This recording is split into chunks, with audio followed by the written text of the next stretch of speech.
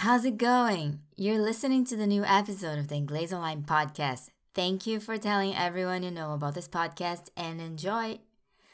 So, when you're sort of looking at your options for something, whatever. Let's say you'd like to throw a big birthday party for yourself. So, you've been looking at the options, where to do it. There's your place, obviously. But let's say you live in a sort of a quiet building in a quiet neighborhood and you're afraid the music might get a little out of control and some of the neighbors might want to call the police, so you're still thinking. Your place is an option. And there's also the bar where you're a regular. You go to this bar after work every other day to have a beer and relax with your office mates. It's a small bar, no frills, nothing fancy about it, but that's part of the appeal. You're thinking it would be nice to have your party there and enjoy their selection of nibbles with a beer.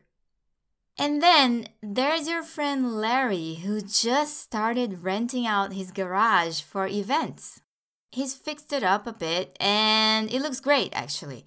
You're not sure though. This would be the priciest option out of the three, and you're not sure it's worth it. Not because Larry's place isn't great, but because you think your place or the neighborhood bar are excellent options. So what do? Nothing for now. Your birthday is 2 months away, so for now, you're keeping your options open. That means you're not committing to anything at this moment.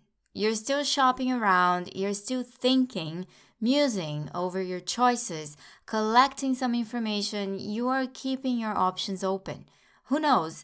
You might wake up tomorrow with an answer. For now, you're keeping your options open. You don't need to decide right now.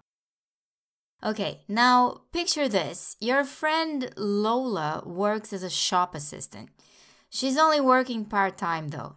She made sure to find a job where she only has to work 5 hours a day. Why?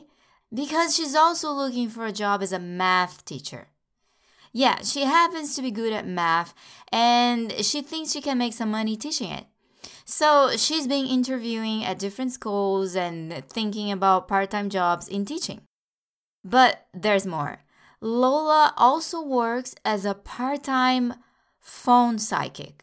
That's right. She's got some psychic abilities and she was hired last month by a famous phone psychic network to give consultations to clients. She's able to do that during her lunch hour for about 40 minutes every day. So Lola is pretty busy.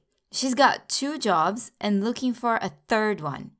She's doing that because she doesn't want to put all her eggs in one basket. She wants a safety net, so to speak. If something happens to the shop assistant job, she will have the other 2 jobs to fall back on. She could increase her psychic hours. If the psychic job goes belly up, she's got teaching and the shop job. Lola likes to be safe, so she's not putting all her eggs in one basket. She has given this a lot of thought and she likes spreading the risk. She doesn't want to have all her eggs in one basket. So that's her plan. Have 3 jobs to go to, and if something goes wrong with one of them, she has the other 2.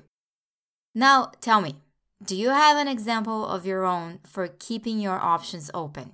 I'm sure you do, so let me know in the comments. Talk to you next time.